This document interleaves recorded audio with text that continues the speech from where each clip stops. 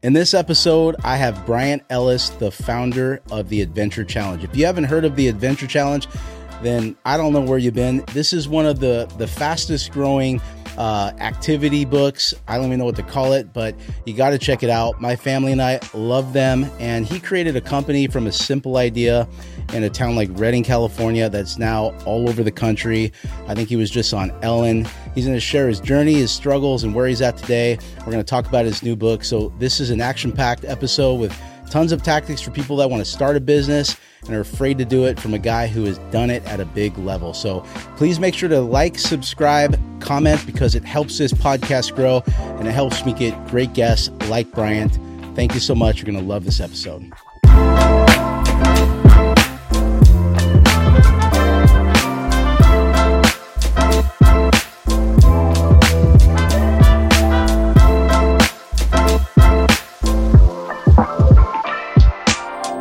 Thanks for coming, man. Yeah, thanks for having me. Bryant, we haven't had a lot of time to get to know each other, so this is as raw and real as it gets, and that's how I like it. When I know you have a podcast too, but when I wanted to do this, I really wanted to make sure that it was as free form as possible, because I just don't like, I like authenticity. I know you do too, obviously. So thanks for coming. So for people that don't know you, and I'm still, forgive me for not knowing all this, but you're the founder and you're the guy that started Adventure Challenge. Yeah.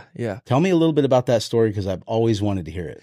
Yeah, I'll give you the short version because the full version takes about 4 hours, but you could find it on YouTube. Actually, I had to, me and Ben sit down and break it down. But essentially, yeah, I got this idea for a scratch-off adventure book. So it's this book filled with all these adventurous ideas, but you can't see what they are until you pick a box, scratch it off. It tells you what to do for the adventure.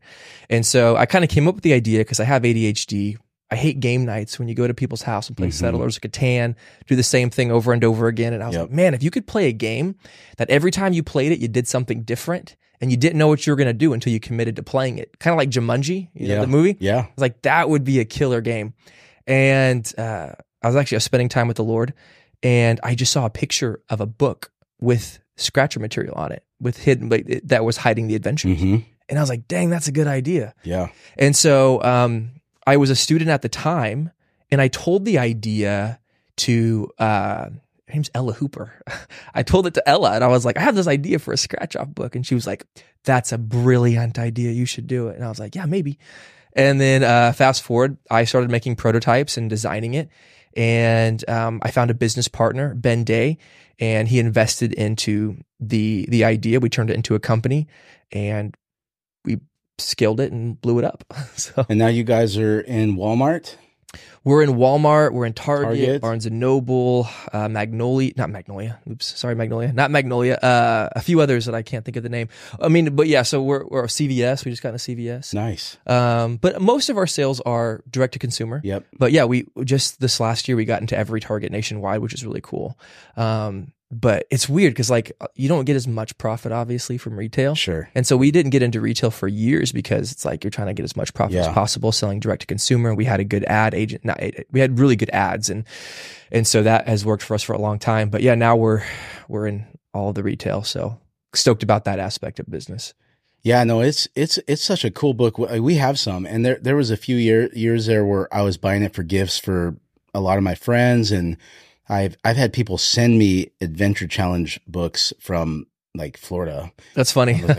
Well, thank you. And so many people know about it now. I mean, it's all of it. We have a blast with it. I mean, we have the family one, and we have every Wednesday night, we have family night from 5 to whenever. So love that. I can work late a few nights a week, but like that night a week, nothing gets in the way of that. And so that's our go-to oftentimes if we don't have a plan or if it's raining. And I'll never forget the night that we did the one with the yarn through the house. And dude, that's my favorite one, actually. My kids are cat burglar or whatever. Yeah, my kids are super young, so they have a blast. And then I'll try to run through that thing without touching the yarn, and they'll spray me with the spray bottle. I mean, it is a ball. I mean, it's so much fun. So that's really cool. The thing that I love about Redding is how this place used to be called Poverty Flats. I don't know if you know that. I didn't know that. I've lived here almost my whole life. I've lived here a long time, and it used to have the nickname Poverty Flats. And and nowadays, because I'm in the mortgage industry, I talk to people moving here a lot. There are so many incredible people moving here. And then there's so many people that have lived here that because of the culture we have here, have just believed that they can do incredible things. Yeah. And now we're starting to see that to happen. And so like when I hear a story like yours now, which I hear often in Reading, it doesn't surprise me anymore. Totally. Yeah. I don't know what it is about this area, but it's a really special thing that people are doing the things they're doing. A lot of startups have happened here. Mm-hmm. Like, are you familiar with like In Computing? Yes. That's where like course. Luke Miner was. Oh, yeah. We were working together when he was making You Caring. I was sitting next to him at his desk and was like, I'm making this website. You can donate. And I'm like, boring. You know, I'm like 18-year-old kid. I'm not thinking anything of it. It turns into this multi-million-dollar thing. And several entrepreneurs that were at In Computing, now like 511 and Rick Sabraka, Tim Marinella, all these cats. It's wild because there is like a hub for entrepreneurs in Reading, which you wouldn't expect. And creatives. 100%. Obviously. Yeah, absolutely. I mean, what Bethel Music, do you know Caleb Marmaleo? I don't believe so. No. So Caleb's a good friend of mine. And, you know, he called me about 10 years ago when he was moving here. And I think he was selling cars. And he moved up here and he started getting behind the camera. And just 2 months ago, he like went out on his own and he's filming. He just did a TV show for the Outdoor Channel called American Made. And the Outdoor Channel told him and his partner that it was the best show they've ever had. Oh, that's so cool. And he just did a podcast with Andrew Huberman. Oh, sick. And Cameron Haynes. And he's getting invited to go on and film and create these films for Joe Rogan. I mean. Oh, I love that. So I'm hearing these things all the time now. And it's so special, man. I love what we're seeing here with people that are really putting the flag into Reading. And because there's a lot of people leaving California. Mm-hmm. And I don't blame a lot of them. But there's so many people here that find something special here. And I'll tell you, I think it's the community. I think it's the people. And, you know, there's people that also travel a lot. Like that's the thing for us. Like there's a lot of things about California we love. But all we have to do is go for a trip to Florida and we realize, I don't want to live here, but I like coming here.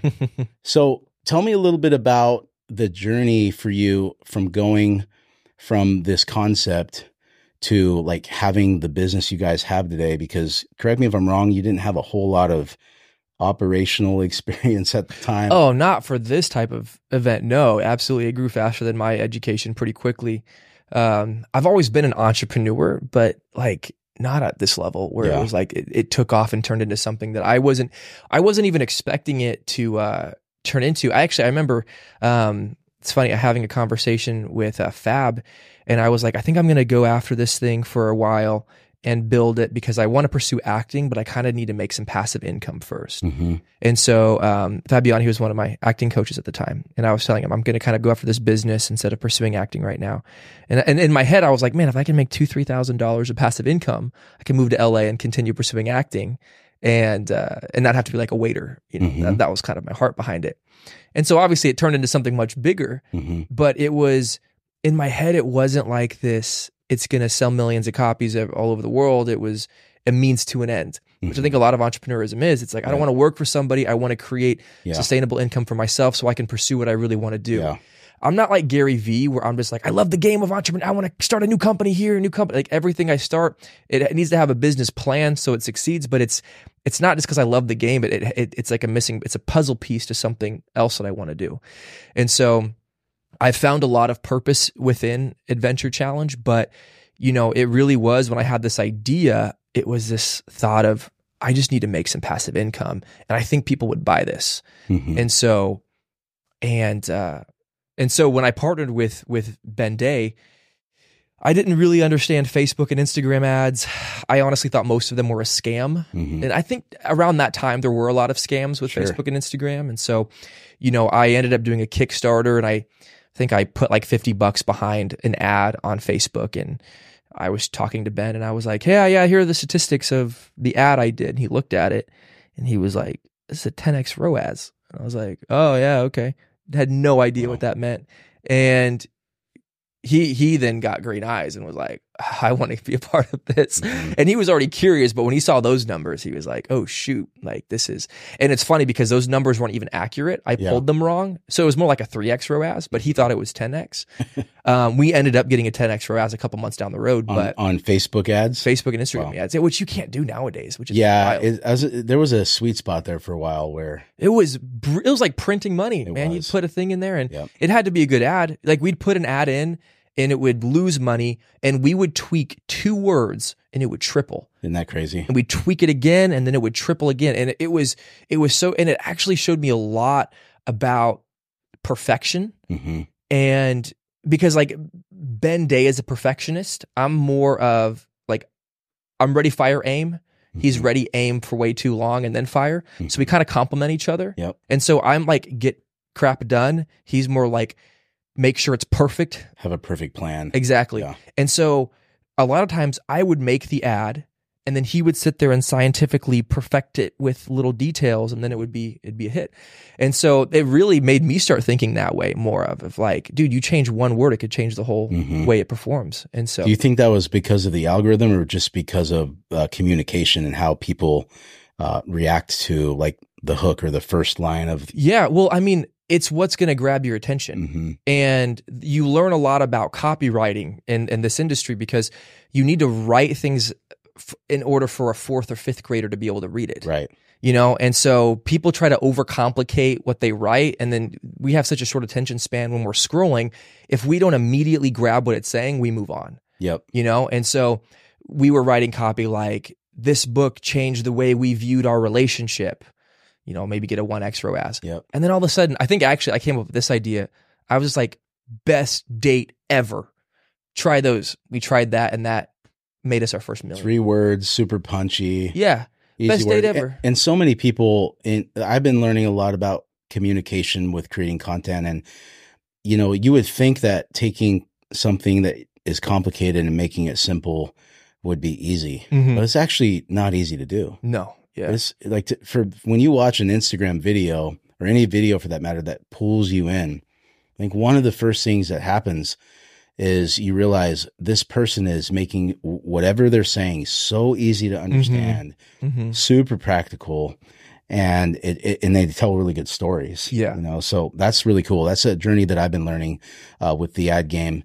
So you guys started blowing up as a company. What were some of the challenges you guys have encountered over the last couple of years? Because our demographic is middle class to upper middle class, you know, people that are, they're either trying to figure out how to create wealth so they can get out of the day to day and find financial freedom, or they're trying to figure out how to just simply make more money because they're kind of locked into you go to college, you get a job, and that's all there is. So what were some of the challenges you guys have encountered? Because I'm sure there's been plenty. There's a lot. I guess I'd be curious what would be more useful to me to talk about, because I could talk about business conflict between a business partner. I could talk about capital, talk about hiring, firing.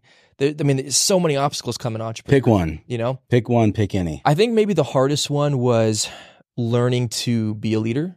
Leadership. Yeah, because I think in this environment, because this is a pretty conservative environment, Reading. Yeah. And most leaders are in the religious institution or the church, and they're picked because of the qualities or the character that other people see on their lives, you know? So it's like, I feel like you live a good life and you're a strong leader. I'm going to put you in a position of leadership. Business or entrepreneurism doesn't really work that way. Right. It's like you do something right in the market and then boom, you're a leader.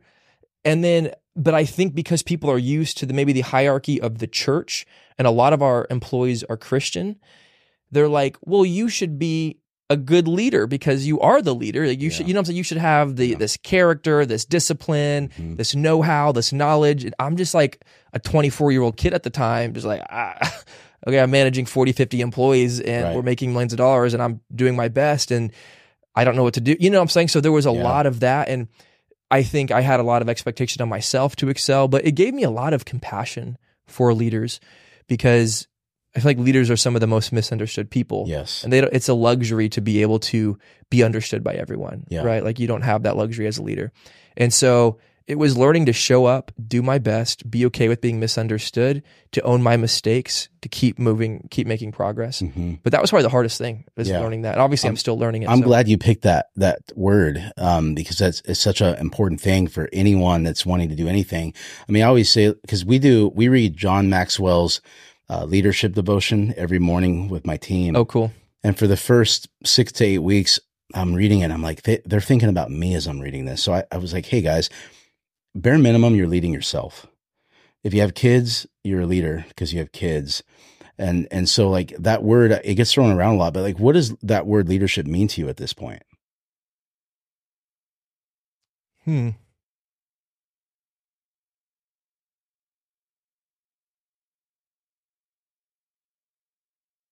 I'll give you my definition, maybe this, because there's no right answer to it. But for me, what it means today is influence, whether you like it or not. Like, you have it. And then once you have it, you got to figure out how to use it. Because I think what I was hearing in your story, and I see in so many other people that have businesses or any organization, is how do you develop those skills, because you're not born with them. Yeah. It's interesting because I think my definition of what a leader is changed over the years, and I feel like it's a kind of an abstract thing. It's hard for me to articulate, but I think you're put into a position to empower other people, right? And to help and pull out the best in other individuals. Or the worst. Yeah. I mean, Hitler was a leader. Well, but I mean, I think a good leader. Yes. You know what I mean? Like, yes. I mean, it's tricky because as a leader, if you have somebody who's joining your business, your institution, your nonprofit, your company, whatever, their job is to serve your vision, and your job is to help them achieve theirs as well, and set them up to succeed the best way they can. Yeah. I think a lot of leaders have a very selfish mentality. For sure. Where it's like, you're all here for what I need. What I want to. Your cogs in my wheel. Yeah. And it's like, and a lot of leaders will be entitled because, I'm paying you. So I'm paying you. Yep. And I'm like, but they're giving you their life. Yeah. Like even if it's just a year, they're giving you that's the most valuable thing they have. It's the best hours of their day. It is. And I'm like, and if there's so much loneliness when your view of the world is, you're here to serve me. It's so lonely when that's your perspective. Really and I'm saying that from experience, because for so many times I've got caught up in that, where I'm like, you're here to serve me. I'm paying you. You should be grateful for. But and it's like, no, like, I have the opportunity for you get to serve this vision that we're going after, but I get to serve you in every way that I can. Yeah. And sometimes serving you looks like kicking you off the team because you're not a good fit. Yeah. Sometimes serving you is figuring out a different position. Sometimes serving you is figuring out better ways to communicate and articulate what I'm needing from you. And so, yeah, I don't know. I don't know if I have like a good Instagram quote for this is what I think a leader is, but I don't know if there is one. But I think it's always something that's a good question to ask, and it's one of the reasons why we talk about it with our team so often, because most people don't look at themselves as a leader, and they don't really think about that word. But what you're saying is so true, and I know for me, when I made that transition from they're here to serve me to, like, I'm here to actually change their lives, I enjoyed being an employer so much more. Yeah. Because before that, it's not easy. I mean, especially in, a lot of different states depending on the employer laws. I mean, it's difficult, totally. But when you can make that transition to, like, my purpose is to make their lives better, in my world, because we're in finance, get them out of debt, help them buy homes, help them start investing in their 401ks. And, and then getting to the next stage, which is, this does not guarantee that they're going to stay with me or do what I think they would do at all. And so getting to that no strings attached place, like that's also a hard part of that. Yeah. So that's really good. So tell me about your book, man. Thanks for bringing a copy so we could talk about it. But Hello, my name is Failure. I'd love to hear about this. You said it's a little bit different than I thought it would be. I thought it was going to be like part of your journey, but it's actually fear or failure talking to somebody. So it's letters written from failure addressing the reader. And so each letter is a letter from failure talking about different subjects on comparison, anxiety, the school system. But failure's reintroducing himself as a coach and mentor in your life, and he's talking about the times where he's played a crucial role in your life and how he wants to lead you towards success. One of the lines is, failure is not the opposite of success. He's the prerequisite. And so a lot of people, those who are successful and those who are not, I feel like one of the common trends for the successful is they have a good relationship with failure. They almost don't even view it as failure. They view it as education. But a lot of unsuccessful people view failure as trauma. They view it as something that it usually scares them away from and deters them from taking risk versus educates them to why the risk didn't work out the way they want. Because anytime we do something and we don't get the result we want, we call it a failure. It's an education gap, right? It's, we didn't get the result we want because of X, Y, Z. It's not, you're so bad and you're never going to get what you want. It's, you didn't know the right formula. It's funny, I was talking to Jason, and something we were talking about is it becomes a scientific evaluation versus an external judgment when we fail, right? When we successfully fail. And so my relationship with failure for a long time has been that I haven't really seen it as this negative thing. Or Thomas Edison, I use his example a lot. He didn't see it as failure when he, tried 1,500 times to invent the light bulb. Everything he tried that didn't work, he's like, well, now I know that doesn't work. We'll try a blade of grass, piece of copper, piece of whatever. Process of elimination. Yeah. And that's how it should be. But I think a lot of times we become entitled to an outcome that we haven't earned yet. Yeah. And failure's just there to remind you, hey, you haven't earned this yet.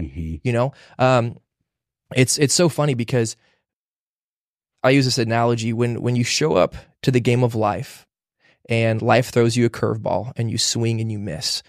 How do you handle that? Do you go, that's evidence that I'm never going to get what I want? Or do you say, what was wrong? Was my position not right? Where, should I have practiced more? Should I have leaned towards the ball more? It's like whenever we can look at a failure from a scientific perspective and say, what can I do differently next time? That's how we succeed. Versus looking at it and saying like, there it is. I'm done. I can't do it. I'm not good enough. I don't have the favor, or I don't have the whatever. And so I wanted to create a book that helps people reshape the way they view failure. And so they can develop a better relationship with him so they can succeed in the things they're wanting to go after. Yeah. I mean, I'm even looking at your first chapter here. You're embarrassed by me. So that's deep. Yeah. I mean, I don't know exactly what that chapter means, but I mean, I feel that talk as I read it. He's like, you're embarrassed by me until you see the fruit that I bring to your life. It's kind of funny. All those chapters, they come from a place of experience or things that I have witnessed. And so it took me a long time to write that book. It's not a big book, but it took me 3.5, 4 years to write it. Most of it is all from personal experience with failure and my relationship with it. And is it available now for people to purchase? Yep. Amazon, Kindle, Audible. Yep. Absolutely. I'm not saying this for an Instagram quote, but I heard it this morning and I was thinking about your book. I heard someone say this morning on a podcast or something that you can't become a master until you have been in a disaster. Interesting. Yeah. And I think that's, relevant to what you're saying here. I mean, that's so true, man. I don't think about that a whole lot, but anyone that has done anything great, they have had to have failed miserably at things. And I think a lot of what you're talking about is they start losing the fear of it, and then they start seeing the value in failing, because it's not, failing's not even a great word for it. I mean, it's just part of the process. I mean, I know for me in business, there's no way that I would have ever leveled up over the years unless I came against some giant obstacle where I either had a choice to quit or to pick up the pieces and move forward. So that's really good, man. So thank you. Have you had anyone read this yet that's given you feedback on it? Yeah. A lot of few mentors, I'd say a lot of the chapters, I don't know if people have given me feedback on every single chapter, but a lot of the chapters I've sent to friends. And there's a chapter called the school system. It's called To the Teachers. And I sent that to probably 50 different school teachers. And I was like, I need feedback and your input on this chapter, because I do not want to villainize school teachers, but I want this to be a letter that inspires. And so I got a lot of feedback on that one, and it was really good. Was able to tweak and correct a lot of the things. Without a spoiler alert, tell me more about school teachers. What is the chapter about? I mean, so I wrote it's like a 3-part chapter series in the book about the education system. So it's like to the teacher, to the student, to the traumatized. So the one to the teacher is failure, addressing the teachers and talking about how teachers should allow failure more in the classroom. To the student, the chapter to the student is talking more about how you need to be okay with failure in the school system and how it's, especially in high school, it's not the end of the world. Like in high school, you should be taking all the risk. You should be taking risks because it's very low stakes. But when you're in high school, everything feels high stakes. From what you wear to what you say to everything. You feel like everyone's watching you, and then you leave and you're like, wow, that was nothing.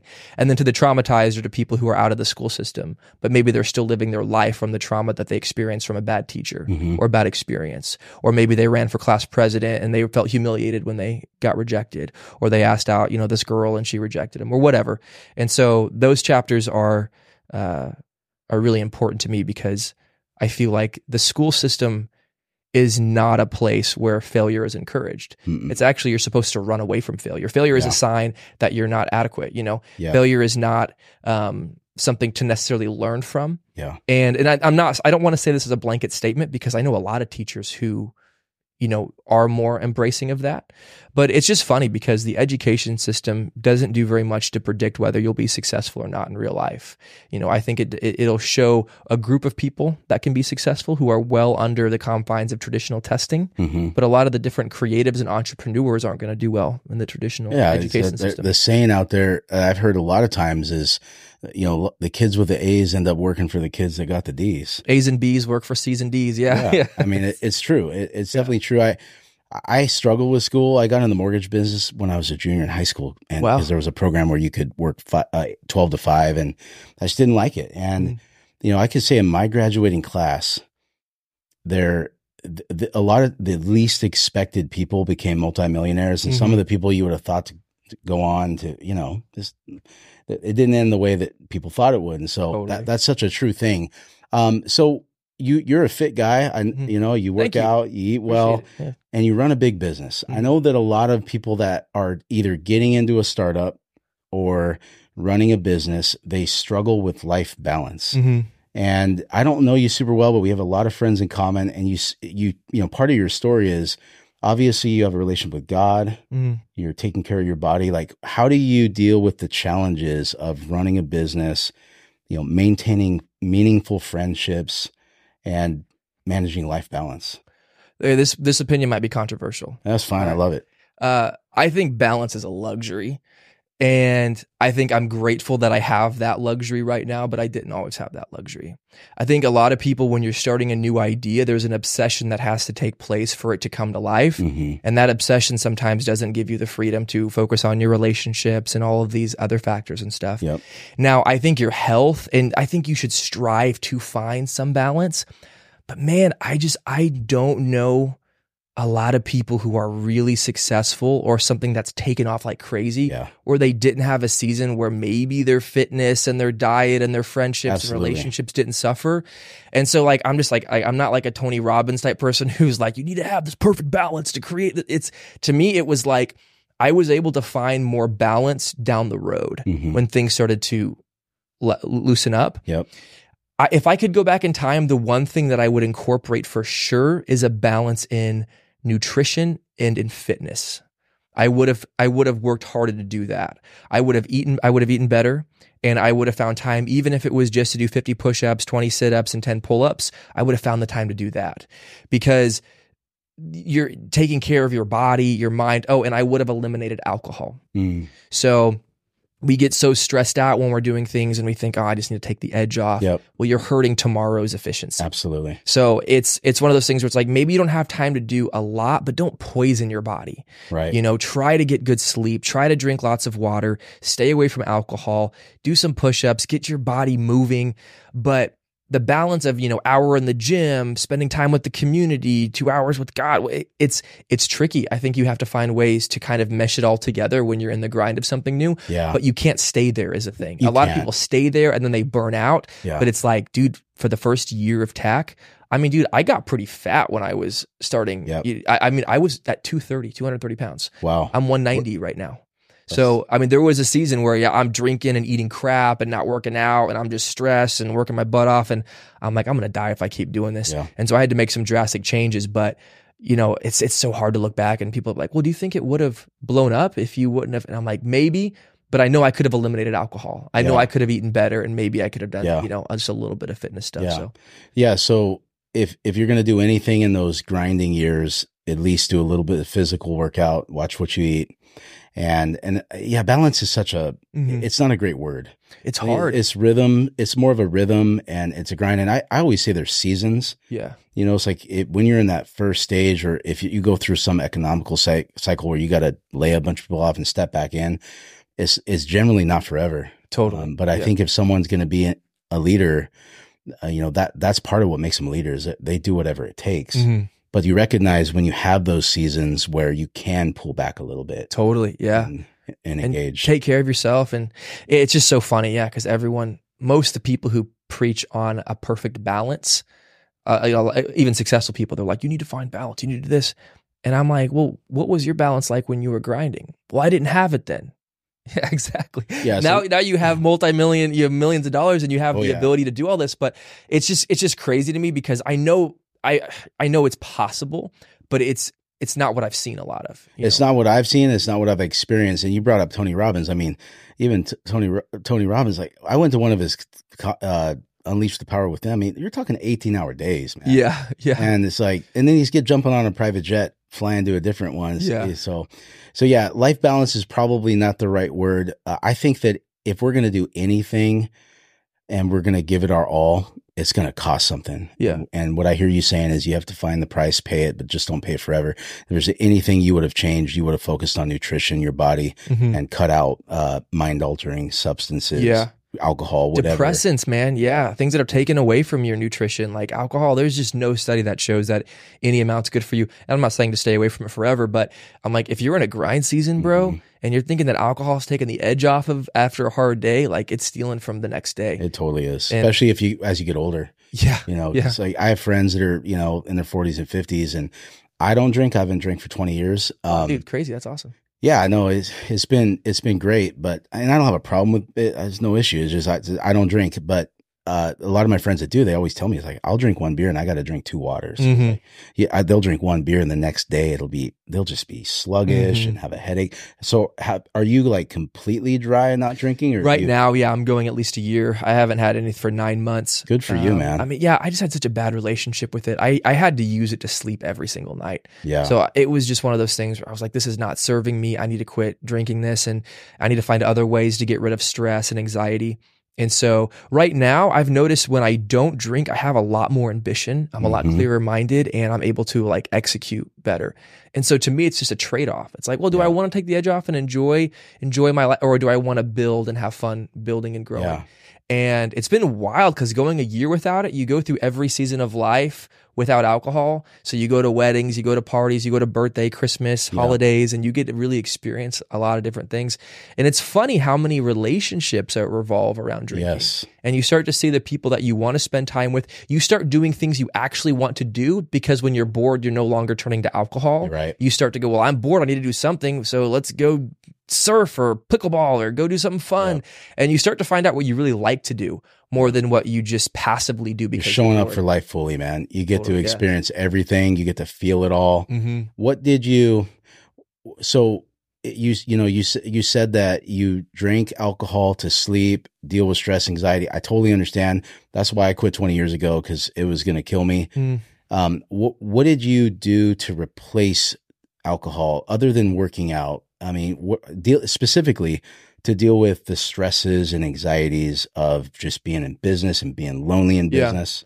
Well, I think it's understanding that actually alcohol doesn't take away the stress and anxiety. It just numbs it. It does. So for me, it wasn't necessarily that I had to find something to replace it. It was understanding that I need to feel this to learn how to deal with it effectively, so then I can move past it. Yep. And so when I stopped drinking, it feels like all the stress and anxiety got worse, but it was like, no, I'm just not numbing it and then going to have a panic attack later. It's like, it's to the front of my brain. I have to process through it, cry about it, talk about it, conflict through it, meet with the therapist about it, walk through it, and then you just get better at it. Yeah. And it's kind of like, ice bathing. The first time you do it, you're like, wow, this sucks. Everything in you wants to jump out. Yeah. And then you're just like, oh, I got this. This is great. This is no big deal. I look forward to it, you know? And that's kind of how like pain is. Or that's how stress is. When you first have to deal with it without substances, you feel like you're dying. And then, but the more you go through it, the more you process through it, the more you handle it in a responsible, healthy way, the more you're able to sit with it. Like I had conflict with my business partner today for an hour. And it was amazing. I felt so much love for him the whole time versus like 3 years ago when we used to argue, I wanted to punch him in the face, and it was, I still want to punch him in the face sometimes, but I feel like love and peace when we fight versus it used to just be chaos and anxiety. So does that answer your question? Yeah, it does. That was great. Conflict is a sign of a healthy relationship, usually, as long as it leads to resolution. So, well, man, I know you're a busy guy and you travel a lot. You got an incredibly thriving company. Thank you so much for taking some time to come visit us today, bro. And if anyone wants to check this book out, like he said, it's on Amazon. Failure. Hello, my name is Failure. Got it right. Embracing present failures for future success. Thanks again, bro. Yeah, thanks for having me on.